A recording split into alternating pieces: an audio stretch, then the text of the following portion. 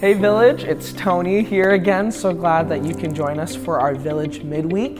For this episode, we have Dr. Karen Fancher joining us. Dr. Fancher, it's been such a joy interacting with you first as a former student and then as a former colleague when I worked in the admissions department at Multnomah, and you still teaching there as a faculty member and now interacting as members of the same church. It's such a joy being able to interact with members you. of the same church and you as one of the pastors, and that brings me great joy. So we get to walk in every relationship. Absolutely. And so thankful for how I've seen God guide your journey. Thank you. Yes. And I'm so profoundly grateful for the word that you just gave to us today on Sunday. Not only was it a timely word, but such a prophetic word in that it calls us to obedience. It calls us to repentance. It calls us to seeking God's kingdom in our own lives. As I was listening to your message and your sermon, you were talking about 4 dimensions of peace. Peace with God, peace with ourselves, peace with one another, and peace with God's good creation. And Eastern Father St. Maximus, the confessor, he talks about how mankind is called to be the priest of the cosmos. And he talks about how redemption for humanity is also redemption for the cosmos. That humanity is a macrocosm of the universe, because God, as he breathes into us, we have that same breath that sustains all of creation. And so in your sermon, you wonderfully talked about being at peace with God, with ourselves, and with one another. Could you touch on what it means to be at peace with God's good creation? So glad you mentioned that. We obviously didn't have time to unpack it all, but this concept of shalom, flourishing, happens when everything's in right relationship, this very complex creation. And we aren't separate from the earth that sustains us, but we are actually, and God so intentionally created this beautiful interdependence and balance that brings human flourishing.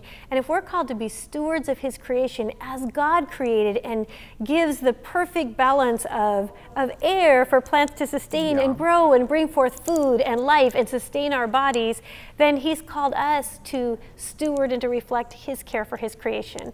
And I think that in so many ways this disruption of shalom is the exploitation of creation for my immediate needs. And we're not called to be exploiters. And I think that happens in the relational sense as well. We try to use people for our needs or power. And God's saying, as we want one another to flourish in this right relationship, we only flourish when the very creation in which God has placed us is also flourishing. And that's a beautiful way too, by the way, to represent the heart of Jesus. That as I care for that which gives all of us life, that's how I could partner with those who don't know Jesus and reflect God's heart in a way, again, that's invitational. That's so wonderful, because I think that really grounds us in our present moment. Oftentimes when we talk about creation care, it's this big ambiguous conversation, but here we are in Oregon in our second unprecedented heat wave.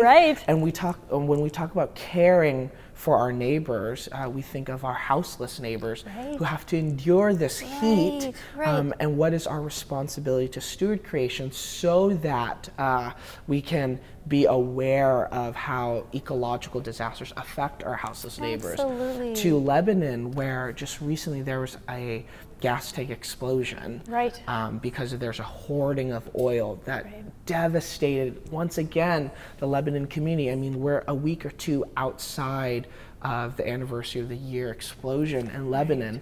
And so when we talk about creation care, it's not, and what I've learned from you, and even in our message as you've rooted us in a response to God, is creation care is not a worship of a deity.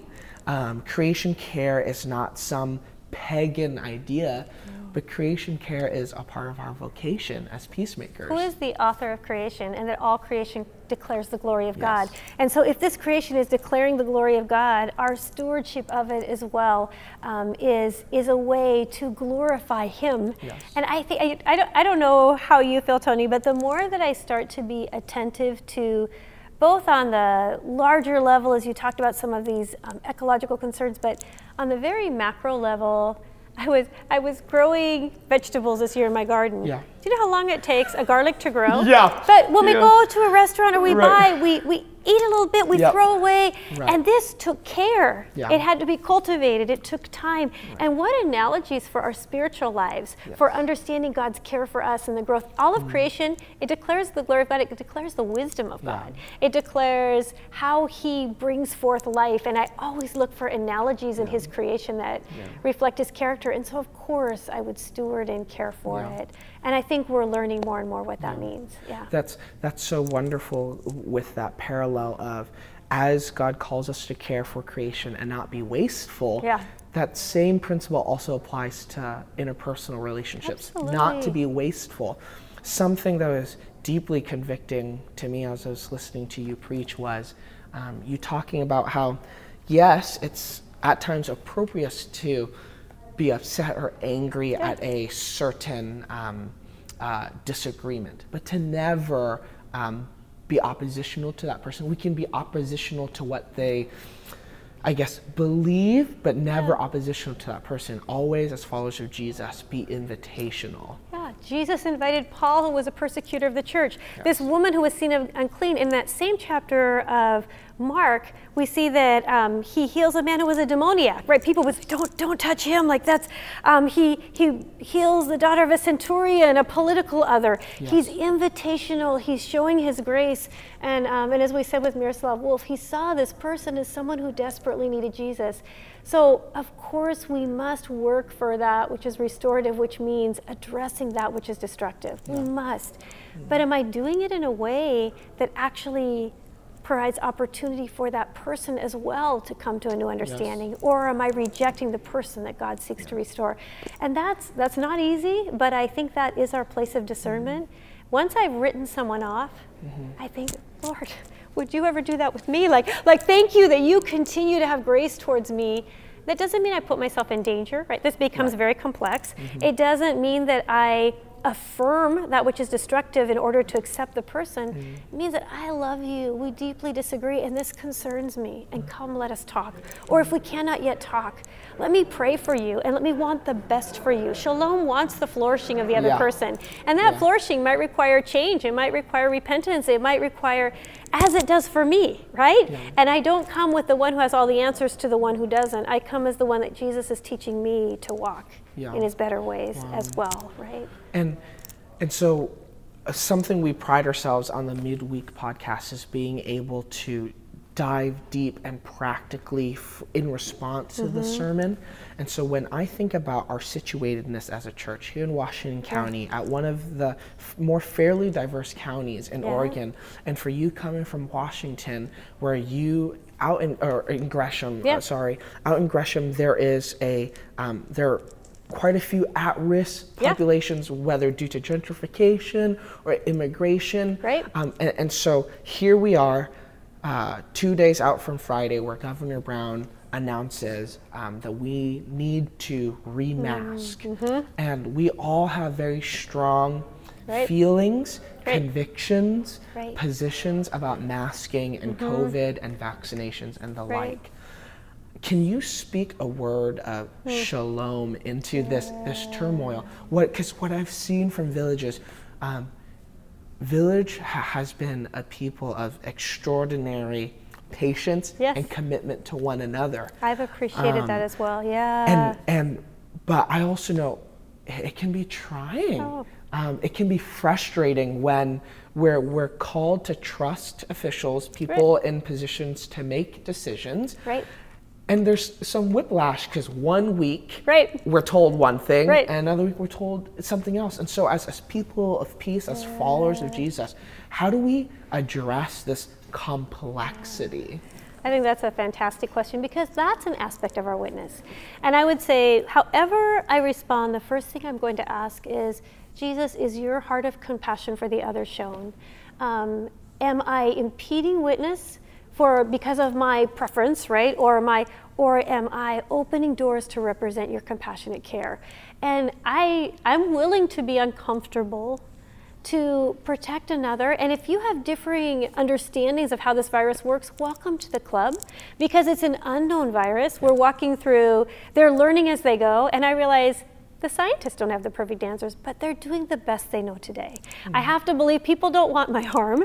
I teach at a university. I was so excited to be unmasked, to see everyone's smiles. I miss them, to have that deeper engagement person to person with my students. And now it's probably going to look very different.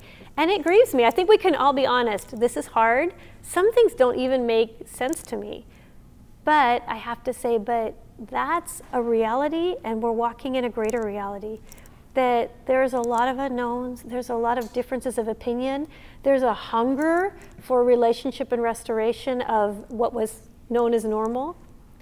But we're walking in the way of humility. We're walking in the way of, is the church seen as a blessing in this time? Is the church seen as a place where all people feel safety? Is it seen as a place where people feel respect? And when they disagree, they seek to reason together rather than to attack or vilify. One of the things that kind of really placed the burden upon my heart to share this message today is that there are some people who just identify us as oppositional, as a community of those opposed to certain things. I thought, no, we are invitational, and my invitation is, let me hear your concerns. I want you to be safe. I want to honor. And that's not passivity, that's navigating complexity with humility. And so I'm going to err on whatever it does to make my brother and sister safe, to have others feel honored, and to know that we're going to learn together. And we will disagree, and that's okay, because no one knows the answers. So let's be honest about that. If you think you know the answer and we're all wrong, it's probably not that simple. If I think I know the answer and you're all wrong, it's probably not that simple. So let's seek wisdom together.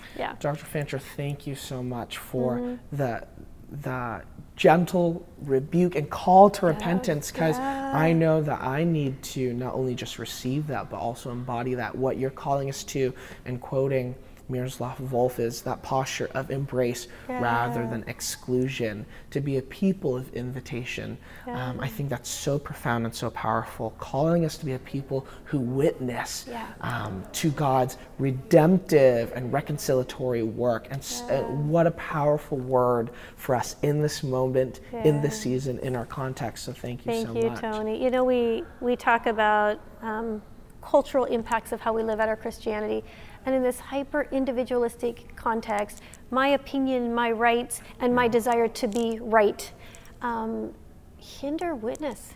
Because I can desire to be right by proving someone else wrong, or I can desire to relate rightly in a way that I live out my convictions in grace, right? It's very, very different. And so may God give us wisdom. And by the way, I shared because I need wisdom, right?